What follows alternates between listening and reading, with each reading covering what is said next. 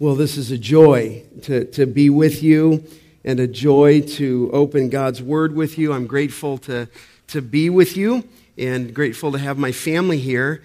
I had to lean over to my wife. It's actually been 26 years. I almost forgot. So it's 25 was last year. We've been married 26 years, and we do have 4 of our children here, the 3 youngest, which I call the 3 babies.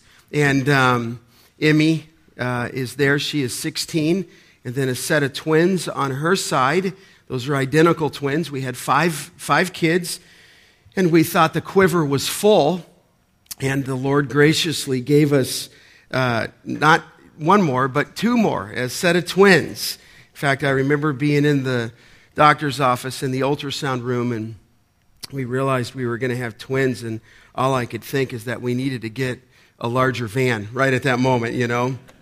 But they have been such a blessing. And then my son Kyle here is a student at UC San Diego, and joy to have him with us today. But this is a blessing to be with you. I was in Santa Clarita this week for a couple weddings, and then I taught at the Master's Seminary, and so I was a little closer than being up in Kingsburg. As Huey said, it's just above Visalia and below Fresno.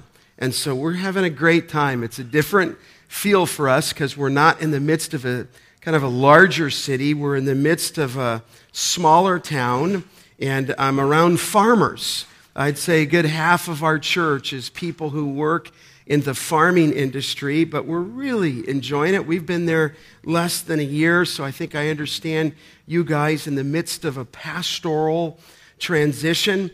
Not always easy, both for the church or for the man, but we'll pray God's unique blessing through that for you. And I am grateful to be back with Huey and some others, and thankful for the years the years that the Lord gave us in the college ministry back at Grace.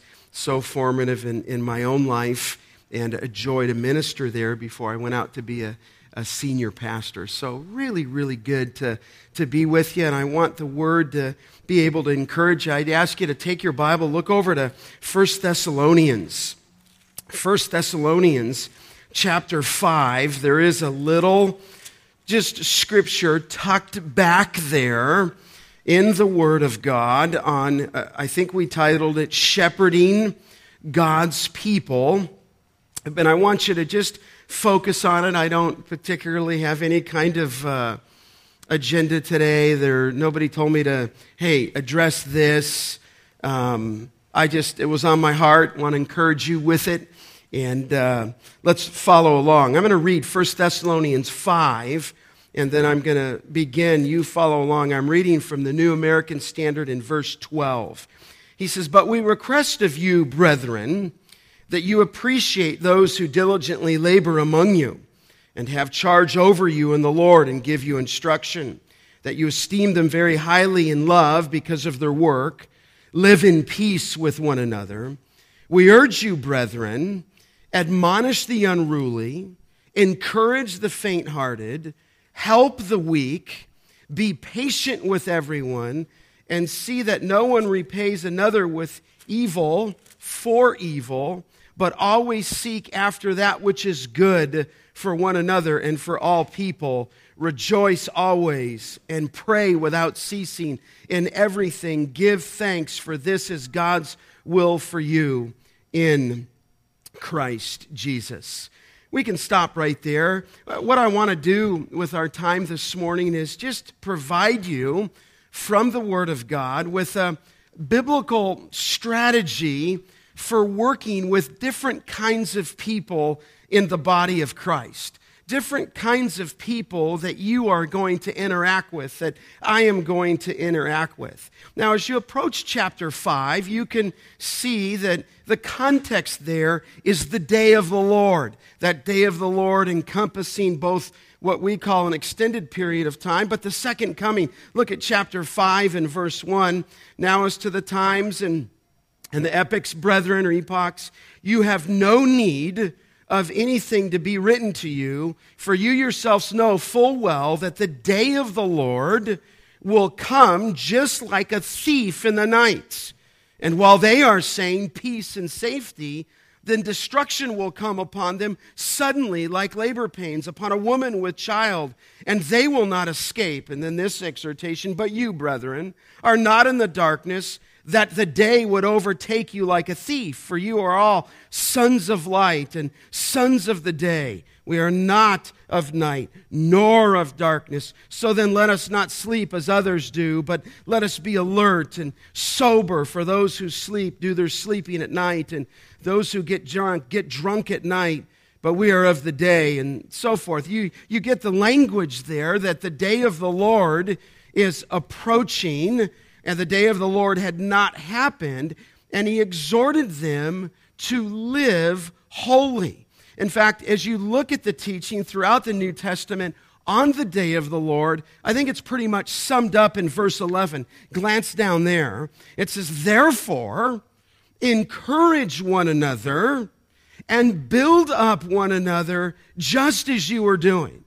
So in light of that coming day, we are not to be fearful. We are to be sober of the day. And verse 11, we're to encourage one another and build each other up. And it's not as though they haven't been doing that.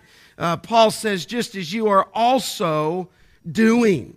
And so he's dealing with this theme in just the immediate context of the day of the Lord. Of course, if you go back, if you will, go back to chapter 1, just for a second to set this context here. Paul is preaching to the Thessalonian church, and he says there in verse 5, for our gospel did not come to you in word only, but it came in power and the Holy Spirit with full conviction. And so he looks back to the time where these ones were actually in the world, the gospel was preached, and that gospel came in power, and it came in the Holy Spirit. Of course, when we address the theme of the gospel is not only the life of Christ, as you know, but the gospel includes even looking forward to that coming day. In fact, if you look down at 1 Thessalonians 1, look at verse 10. One of the characteristics of a redeemed man or woman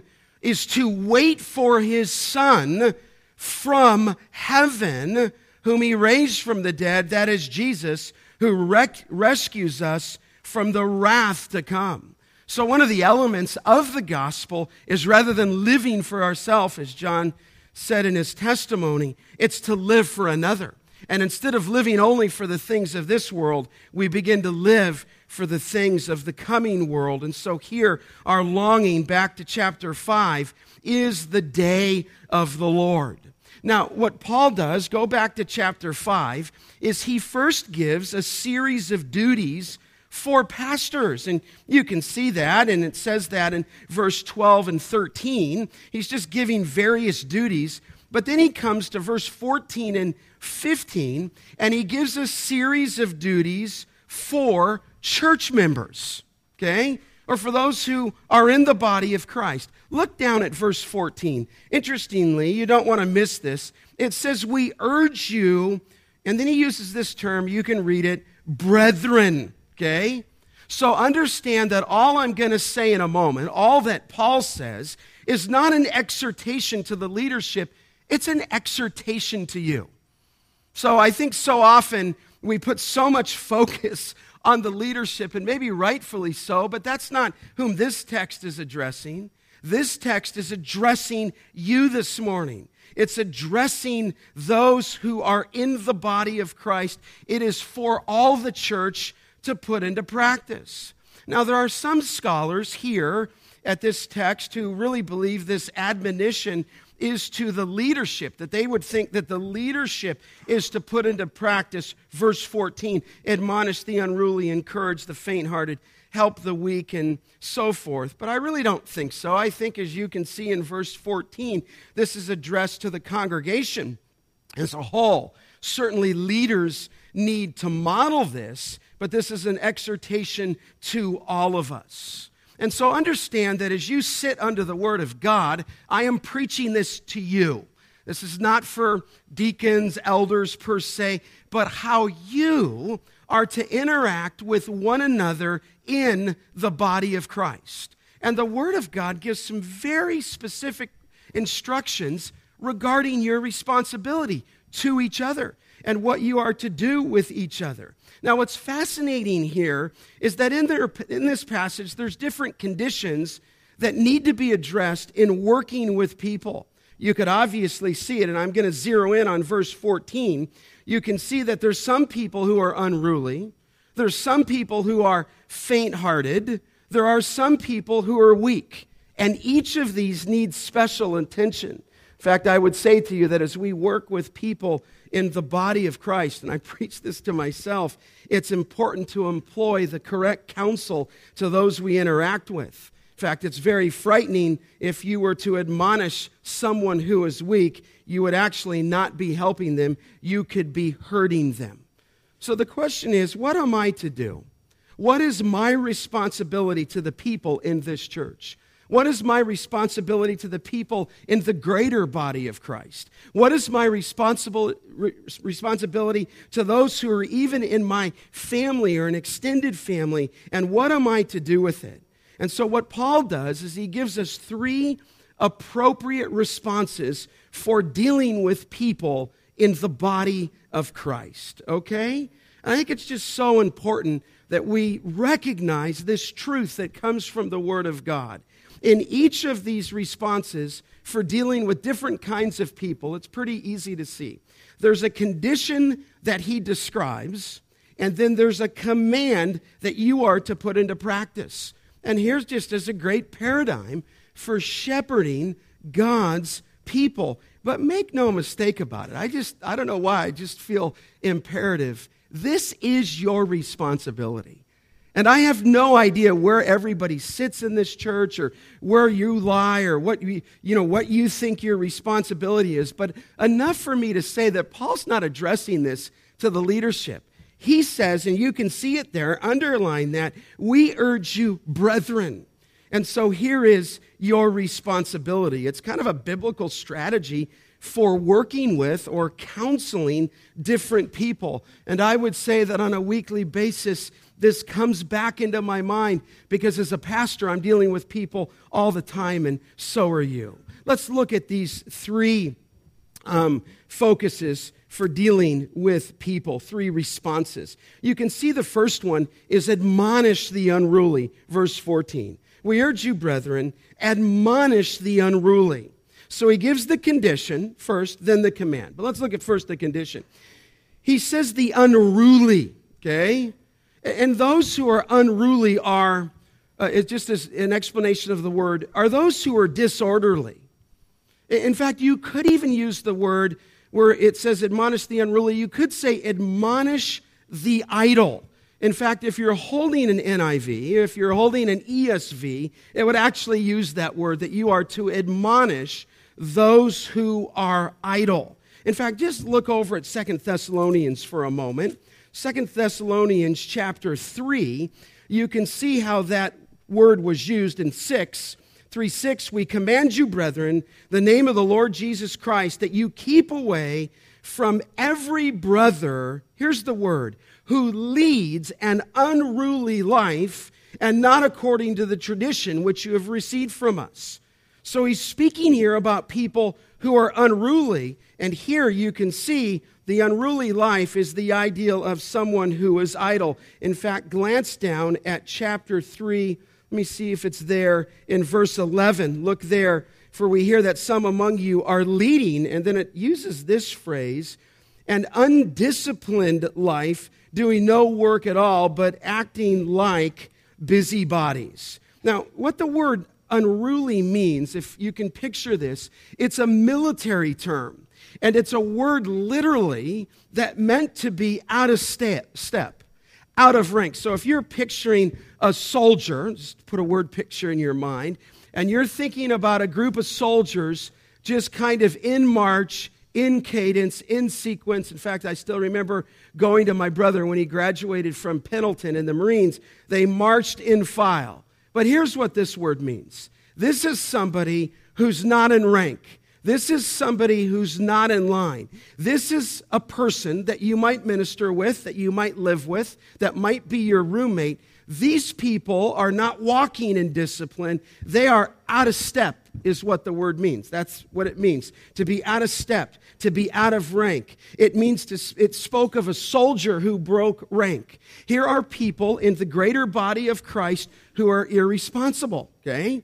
Who are disorderly. And often when you look in this scripture, it refers to those who are neglecting, if you will, their daily or even their spiritual disciplines. They are out of order. A simple way for me to put it is they are sinning, okay? Now, within this context, some were just neglecting their duties, and they were falling idle to corrupt disciplines because of their expectation of the Lord's coming. In fact, we don't have that problem too much today. We don't have too many people who are neglecting duties. We have more people who are caught up in the world itself, but they were just falling into lax living, if you will. So there's the condition described. Okay, but look at the command. Look back at the text. In verse 14, chapter 5, it says there that we are to what? To admonish them. Here is the command. It's to admonish them. The ideal here is to rebuke them. And you do so with understanding. Certainly in the scripture, you do so with humility, but make no mistake about it. You do so with firmness. In fact, maybe some of you are familiar with that term in verse 14. That word admonish is simply the Greek term noutheteo. Okay, sometimes you hear that nouthetic counseling. And what noutheteo means here is to warn, to advise is the thought, to exhort them, or here, to admonish them. Now, what I find interesting is if you glance back up at verse 13, when it talks about leaders, it says that you esteem them very highly in love because of their work. And then it says, live in peace with one another. And I think it's somewhat intriguing that though it says to live in peace with one another, you and I, and in the body of Christ, are not to neglect. If somebody is out of rank, out of step, you have a responsibility to admonish them and to warn them. And the thought is to exhort them. In other words, they must be checked. They must be warned. They must be stirred, if you will, to action. And the thought would be those in blatant disobedience need to be called to repentance. I mean, I would think as John was giving his testimony, as his sister or his mom, they're calling back. They're calling back. They're loving, but they're putting Christ on display. That's the idea here. In fact, the admonish word carries the idea of warning them of their pending consequences and their actions. Okay? So I had a guy in my office, I don't know, a couple months ago, who has left his wife, who has been unfaithful to his wife, who's sat before me with his wife, and you don't think I was like being super kind to him. I said, listen, let me just be real honest with you. You are playing with fire. You are moving gently to him towards a path of destruction. And I'm exhorting you to get yourself back in your home today. And I looked at his wife. Would you take him back in if he came back? I would. And I exhorted him. In other words, I have a responsibility. You do. If someone's out of step and out of rank, you are not to coddle them.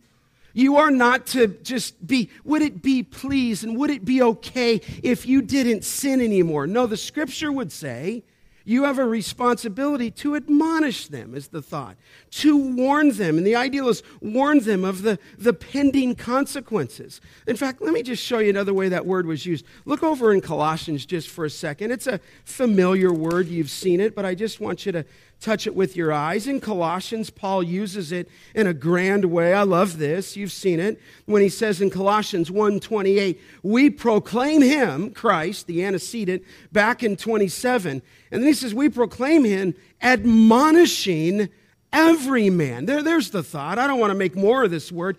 Paul looked at his pastoral duty and he said, I'm admonishing. And the ideal is exhorting and if need be, rebuking and teaching every man that we may present every man complete in Christ. And so this happens all the time. You meet people. I had a student some time back who walked up to me and he said, Pastor, I have a problem. I said, what's the problem? He said, well, I drink. I said, well, you are claiming Christ, and you do go to the Master's College. When do you drink, and where do you drink? He says, I drink in the dorms. I said, how do you drink in the dorms? He says, I walk around in the dormitory with a Coke can, and in the Coke can, he puts vodka and rum. And he told me that. Now, the question is, you have a young man tell you that. What do you do, whether it's that situation or... Well, listen, the Scripture tells me what to do. I'm not at loss what to do. Neither should you be. You are to admonish them. This brother is out of step. He's underage at that point. He signed the contract with the Master's College. He's not 21. This is a guy who broke rank. Now, listen, I didn't crush him, put my arm around him, and I said, you need to stop. You need to stop sinning. You need to stop against your conscience. And I admonished him to do such a thing. You see? So I'm thinking of some years back, I was speaking with a man who was in the throes of homosexuality. And I just began to talk to him about that and talk to him and talk to him and talk to him and talk to him. And finally, I had to get to the point where I said, brother, listen, there's more sins than this one, but this is a sin against God. In other words, I'm not at loss what to say to him. And I had to look at him and say, listen, if you love Christ and you want to follow Christ, then you need to follow him in holiness and purity. And when I told him that, I just remember he got up out of his chair and bolted out the door and slammed the door on his way out, never seen him again. Now, but my point in telling you this is you're going to meet people and I'm going to meet people. And that doesn't mean we're rude to people, but when you get somebody who's out of step and out of rank, the Scripture's going to tell you what you're to do. There's no question. You're to admonish that time. And there are that person. There are times where a firm rebuke is to be given to those in the fellowship, to those whom you live with, okay? So there's a condition, there's a command, admonish the unruly. That's not the only one, though. Look at verse 14. He says there's a second type of person that we're to encourage. He says, encourage. He says the faint-hearted. I don't know if your scripture says encourage the timid. But first, the condition. You got other people who are not out of step. Fair? They're faint-hearted.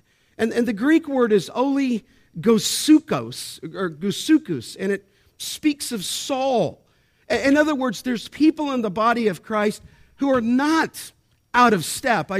It's not like one size fits all. It's not like if you went to a doctor and the doctor kept prescribing the same thing for everybody he saw, he would be guilty of malpractice.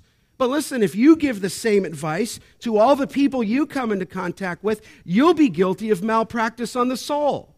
So you got other people here. You see them. The condition is faint-hearted. So what does it mean? There's just some people who are worried.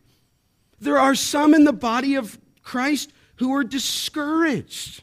I think behind that word is the ideal of fearful.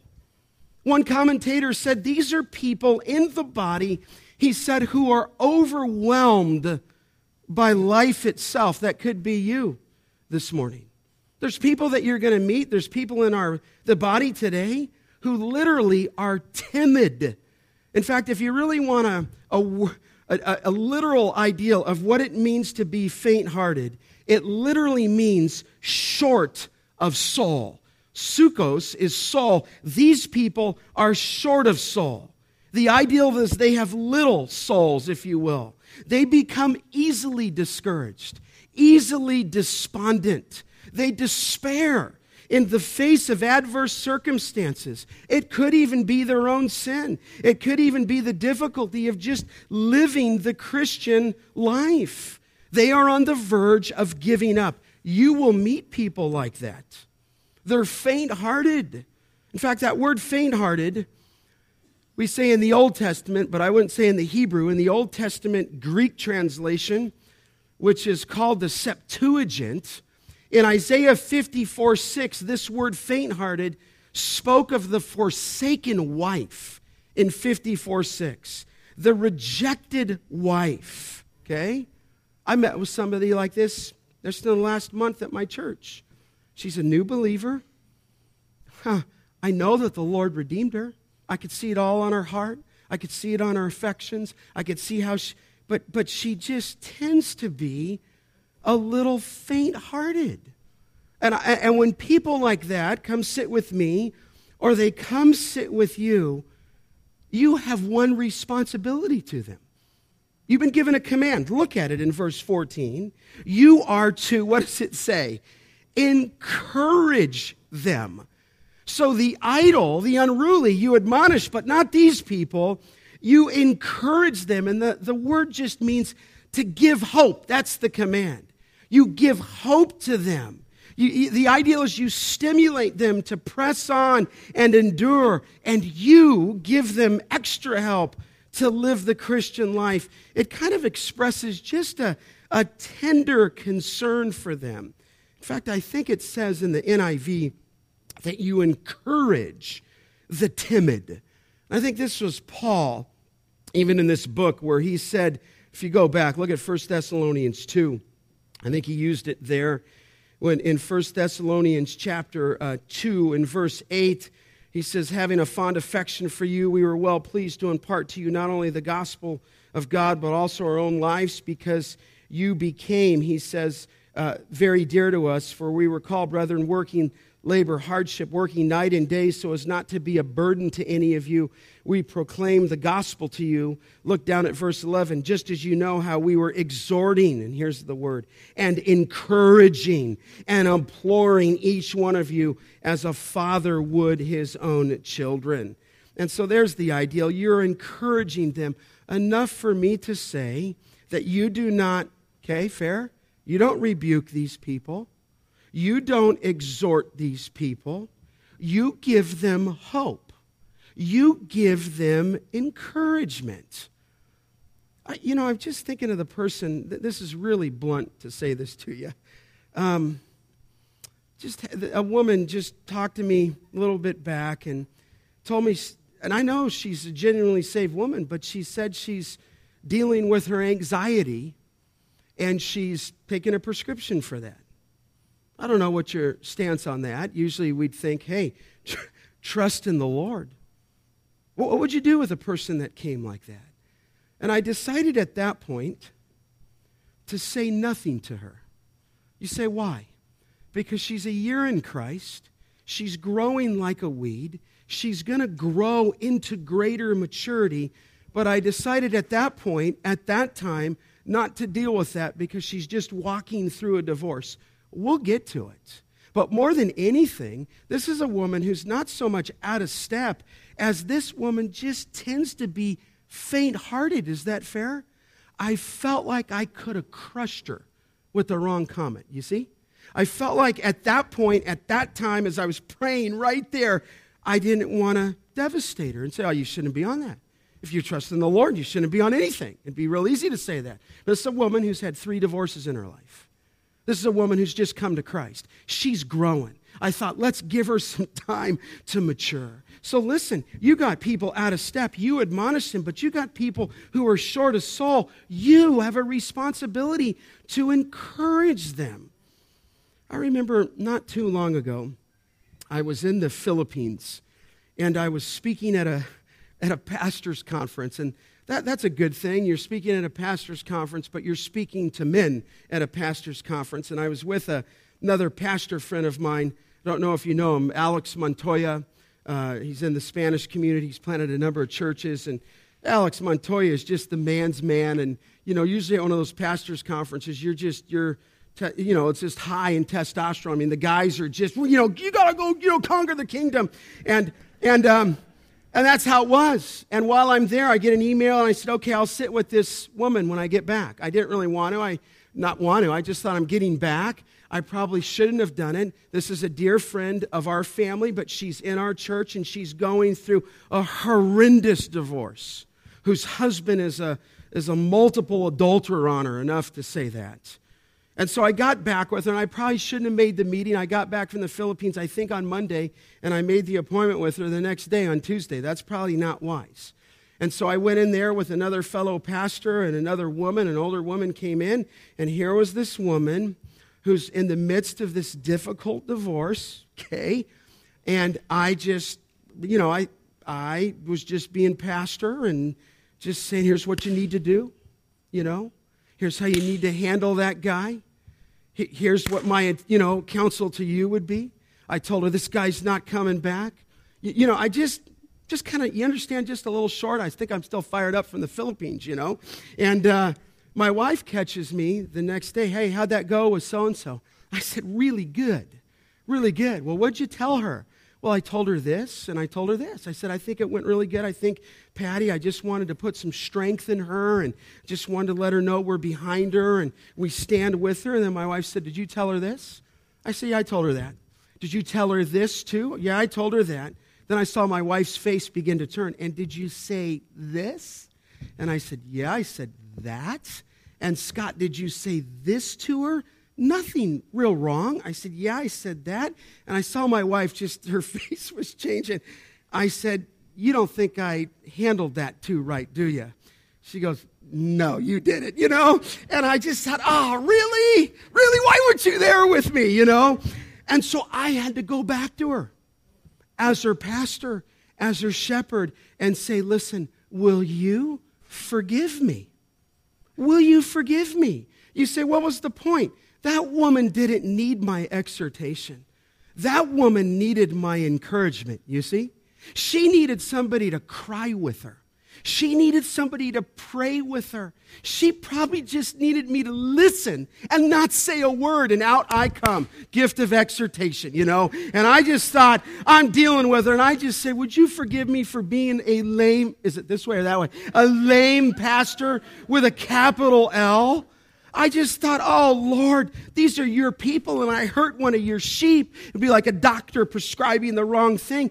I didn't handle her right. And I've had to learn this passage as we're working with people. You've got to understand the condition. Then you can give the command. But the unruly need to be admonished. The faint-hearted need to be encouraged. But there's a third condition. Look in verse 14. It says there, admonish the unruly, encourage the faint-hearted. And then it says this, help the what? The weak.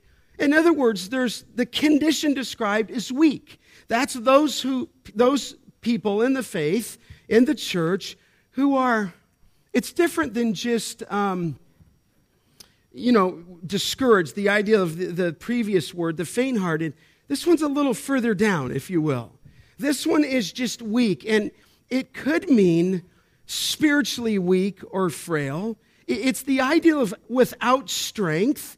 And I think if I said, is it just spiritual weakness? I don't think so. I think it could be physical weakness. I think it could be. But I also think it's addressing spiritual weakness. In other words, there's people in this body whom you know who are weak. You say, weak what way? Let me show you. Look over to Romans 14 for a second. Glance over there in your Bible. I think this is important that I show you this. You know this passage on the freedoms, Christian liberties, and gray issues. But have you ever noticed the word? It's the same word back in our text. But Romans chapter 14, where Paul, after his masterpiece of the gospel, says this in 14:1, except the one who is, what? Weak in the faith. Now that's we could talk a lot about that. Except the one who is weak in the faith, but not for the purpose of passing judgment on his opinions. You are to accept that person who is weak in the faith, okay? It's very clear there. In fact, look over just to the right there. Go to 1 Corinthians chapter 8. In 1 Corinthians chapter 8, and I'm looking at this passage there in 8:7. However, not all men have this knowledge, but some, being accustomed to the idol until now, eat food as it were sacrificed to an idol, and their conscience, being what? Weak, is defiled. Down to verse 12 of 1 Corinthians 8:12. And so by sinning against the brethren and wounding their conscience, when it is, what? Weak, you sin against Christ. Therefore, if food causes my brother to stumble, I will never eat meat again, so that I will not cause my brother to stumble. Now, it's interesting. In Corinthians 8, Romans 14, it talks about weak in faith. Now, enough for me to say that if you're strong in faith, you have a responsibility. You cannot run over the weak in faith. And I see this all the time in the local church. That some people who are strong in faith, some people who have a resolve and they're standing with Christ, can't stand somebody who's weak in faith or who's weak over just a discretionary gray issue. I know some people who just run over families, if you will, for their homeschooling view, to be really honest with you. And rather than caring for people, they just run them over. Now, the Bible here, as you go back to 1 Thessalonians, and again, I'm thinking of Paul when he said the weak ought to bear the weaknesses of, the strong ought to bear the weaknesses of those who are strong. But in Thessalonians, some are weak because they lack knowledge. Some are weak because they lack courage. Some are weak, maybe they just don't trust God. Some are just timid or weak in faith. The idea is they lack stability. They lack purpose is the concept. They lack endurance. And let me just say, there is a place for the weak in the body of Christ, okay? And the strong have a duty towards them. You cannot simply abandon them. You cannot simply ignore them. The weak are God's redeemed. Now you say, what's the command? Well, look at the scripture. It says there that we're to help the weak. Great little text. It means to hold them up, according to Luke 6:13. It's the idea that you help them. The word means to cleave to them, to give practical and spiritual help to them. You don't abandon them. You don't leave them alone. The ideal is you sustain them. You put your arms around the weak and you hold them up. In fact, the weak need to know in this body, in the greater body of Christ, that they are accepted, if you will, that they can come to you, that you need to be sensitive to them. And again, you don't have to turn there. Romans 15:1 says, we who are strong ought to bear the weaknesses of those without strength and not just please ourselves. So we come alongside them. You give them practical input. You give them spiritual input. You give them advice, if you will. And you can do this just by your personal interest in them. That's how you can do it, by your compassion towards them, by your presence with them. I remember a few years back, I had a dear friend, and he went to Grace Community with me, and I would say that I knew the guy 15 years, and I would say he just loved Christ. I would say he loved the Lord. He was a leader. He led a Bible study, and I had went to go pastor in another place, and he kept in leadership, and due to a series of circumstances that I won't relate all of them to you, he met a girl, and you know the rest of the story. He just fell into sin with her, okay? Just stupid. I mean, he just was being foolish. You know, he knew better. And because he was a leader, you understand, it's like the hammer came down on him. I suppose it'd be one thing for him to come forward and tell somebody, hey, listen, I've blown it. I'm impure right now, and I'm telling you. But he didn't. His sin was found out because the Lord has a way of revealing things. And once the sin was found out, the hammer really came down on this guy. And you say, what did he do? Well, he broke up with the girl. I understand. You understand. The whole life was pulled out from him, if you will, like the rug. His whole life was, he worked, but then he served at church, and it was like the rug just got, just pulled from him. And this is like 6 months previous. I would tell you that he walked away from the sin. He walked away from the girl. And you say, what do you do with a guy like that? Well, you have to make a decision, don't you? You have to say at this point, if he walked away from it and he repented of it, you have to ask the question, is this guy like out of step? I said, no. He was out of step. His sin got exposed. He repented. 6 months later, he's not unruly. He's this guy. Do you understand? He's weak. His whole life began to cave in. And when I caught up with him, as I came back and talked with him, he was devastated, okay? And if this makes sense, he actually needed to be encouraged. Do you understand? But he said that somebody said to him at the church, not everybody, but one person, quote, "You are the worst failure this church has known in the last 15 years. I said, that guy did not say that to you. Oh, yeah, Scott. You are the worst failure the church has known for 15 years. Now, listen, I'm just telling you that when I got to him, he didn't know why he needed to live anymore. Okay? And you know what I mean by that. He wasn't sure why he could even carry on. Then somebody at that church said, hey, to my friend, and I couldn't believe it. You don't need to wear a suit anymore to church. I go, he did not say that to you. Yes, Scott, he said, you don't have to wear a suit anymore. I said, well, why did he say that to you? He said, only leaders wear suits, and you're no longer a leader, so you don't have to wear a suit. I go, he didn't tell you that. Oh, yeah, he told me that. And what I'm telling you, this guy didn't have a reason to live. And if you take that guy and admonish him, you could crush somebody like that.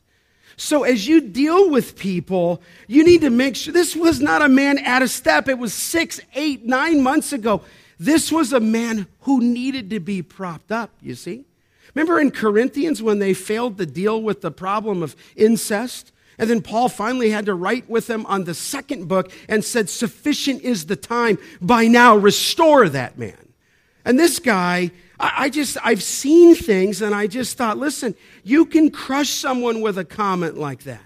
Oh, yes, the unruly need to be checked. The faint-hearted need to be encouraged, but the weak need to be comforted. And we need to be very careful. And listen, this is not a word to elders. This is a word to you.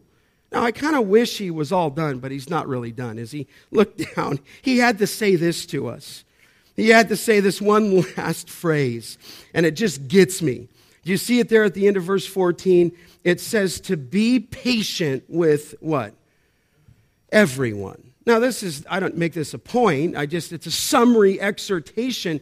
You have a responsibility to this body to be patient with people. You say, well, what does that mean? Patient. I don't know. A lot of things might kind of roll around in your head. But the Greek word, I don't say that because I'm smart, okay? But I think we could understand it. It's a funny word. It's a compound word, macrothumia, okay? Sometimes it's translated patience is long-suffering. But what it means, the word patient, this is important for you. It means to not be, here's what it means, short-tempered. It means that you are not to be quick-tempered. And literally, you can place it in this category. You are to have a long fuse, literally, with everyone. Don't you ever hear that sometimes if they say, man, that guy, have you ever heard that expression? He's got such a short temper. Man, that guy, once you set him off, he's got such a short fuse. Man, that guy's a firecracker. I don't know if it's a woman, mostly it's men. But you just hear that phrase, and what Paul is saying to us is that you are to be patient. You are to be macrothumia. You are to have a long fuse, if you will, with everyone. And no wonder he says the next verse, look at it, verse 15, off this phrase. See to it that no one repays another with evil for evil, but always seek after that which is good for one another and for all people. I would just say to my own heart and to you that anger, that irritability, maybe I could put it this way, an unforgiving spirit will cause further dissension in the body of Christ. We are called to be patient. Now you know, and I know, just to remind ourselves, Galatians says that the fruit of the Spirit is love, joy, peace, what? Patience. If you're walking in the Spirit, you will be patient. You say, what does it mean to be patient? Well, it means macrothumia. It means to have a long fuse. You know, it's interesting. When you look at the word patience in the Scripture usually, it always has to do not with patience with circumstances. No, it has to do with patience with people. And so we're to be patient. I'm thinking of Ephesians 4:2 when it says, with all humility and gentleness and with patience, showing tolerance, it says, for one another in love. Of course, you well know, as I do, the love chapter, 1 Corinthians 13:4. How does it open? Love is what? Patient. First word, first verb there is patient, macrothumia.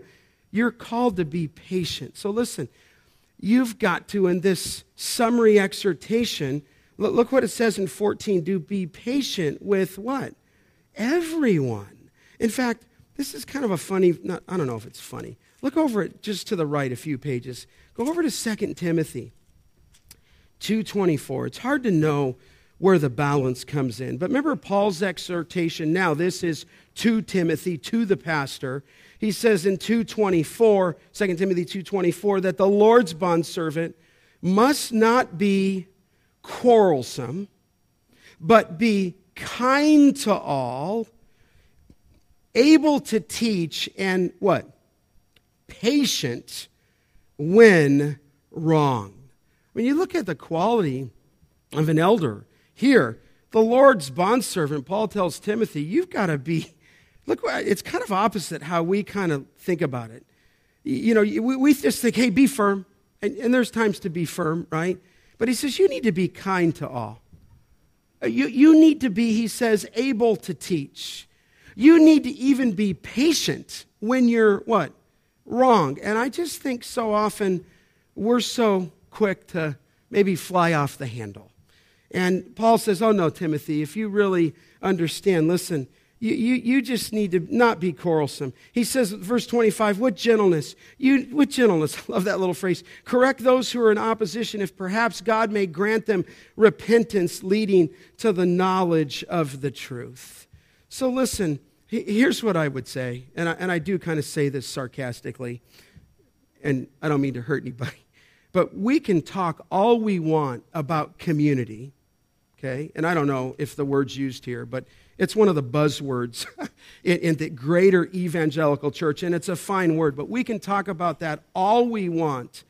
But if we don't love the people whom we share with communion in the body of Christ, then we're just a shallow people, right? We're called to love people. You know, I remember, I'm almost done. I remember one time when I was at Grace Church, a pastor disqualified himself, okay? Enough said. He disqualified himself, and he had to be removed. And we knew he had to be removed. Dr. MacArthur knew he had to be removed. And we kind of talked about it at the elders' meeting beforehand. Okay, you'll do it. You'll say it. You have to say it. And I looked at John MacArthur and I thought, okay, I'll say it. I could tell he wasn't excited about it at all. It's one of his staff members. And so I thought, when's he going to say this? And I happened to be in the front row with him that day. And he didn't say it at the beginning. He didn't say it in the middle. He didn't say before he got his message. He didn't say it right after his message. And I was just sitting there in the front row and going, the elders, you know, we all said we're going to say it. Just got to tell the body what happened to this guy. And he finally, after he closed in prayer, and usually somebody would come up and he said, and one more announcement, and he said the most minimal version that he could have ever shared. You say, did he share it? Yeah, he shared it, but it was kind of like, wow. I mean, as a young pastor, I'm ready to call fire down out of heaven. You know what I mean?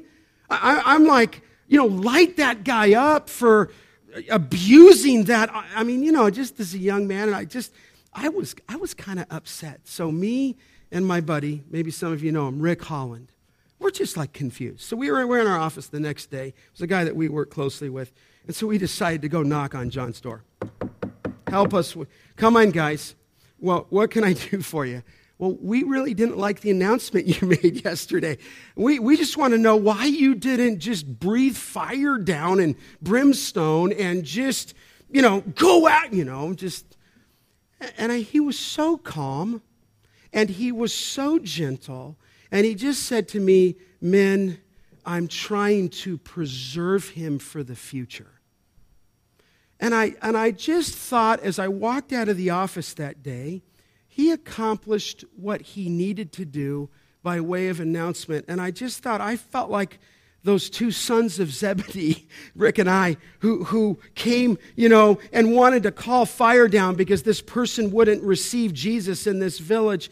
And I just walked out of there and I thought, Scott, you're arrogant. Me.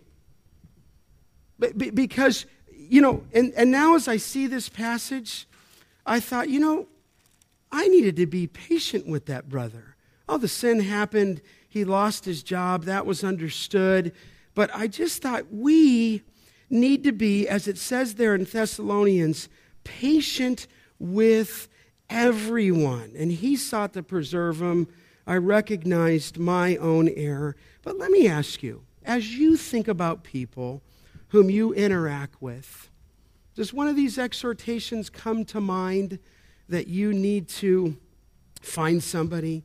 Do you need to admonish somebody who is unruly? Do you need to, in today, at the lunch, at the anniversary, encourage somebody who was faint-hearted? Do you need to help somebody who's weak? Do you need to be patient with another? If so, look in. Sometimes my only hope in the midst of this is I look back, is this not encouraging, on the life of Jesus Christ, who perfectly modeled every one of these occasions. To the Pharisees, he admonished. To the woman caught in sin, he encouraged. To the people who crucified him on the cross, he said, Father, forgive them, for they know not what they do. And so Christ becomes our example. And living this passage out, we're looking at him as the author and the perfecter of our faith. And then sometimes I just have to remember that we're the under-shepherds. He's the great shepherd. And I long for the day where he'll be over all and we will no longer ever mishandle some of God's sheep. Amen? And so in our life, you look to Christ. I look to Christ. And I just pray, even when I'm talking with people, Lord, what would Christ do here? What's the condition of the soul? Then what's the command that I need to give? And I just interact with people all the time, whether it's your own children or your own extended family. Think on this. But have the mind, have the heart of Jesus Christ, who always, but I don't say that just because he's perfect. He was fully dependent on his Father to carry out exactly with whom he needed to. He rebuked the disciples when he needed to, and he said, "O ye of little faith," but he never harshly rebuked them like he did the Pharisees. On the other hand, he came back to, what do you think he could have done to Peter after he fell? He could have devastated him. But what did he do? If you love me, what? Feed my sheep. If you love me, feed my sheep. And he restored him to become, at that point, as you know in the apostolic witness, the greatest testimony there was. And so listen, we need to have a life that would model the life of the Lord Jesus in any and every circumstance and live out the gospel. You know, if we're going to live the gospel out, then we live it out with people. And we live it out with people who are at various places and stages in their Christian growth, and they all call for a little bit of a different response. May God give us grace. Why don't you bow your head? I'm going to ask if the men can come forward at this point. As the men are coming forward, and as you bow your head just for a moment, would you just take a thought here on this text? And just how have you handled people in the church? How have you handled people who are so close? Maybe you need to go like I did and apologize to somebody. I don't know if that's the case, but maybe you need to. If that's the case, then spend a moment in quiet confession.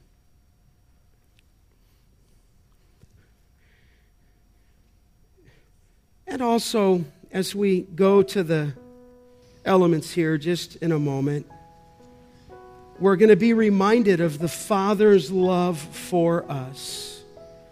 And when you think that God the Father sent His only begotten Son to redeem, as John has said in his testimony, a people who are sinners, who had their fist in the face of God, then we ought to love as He loved.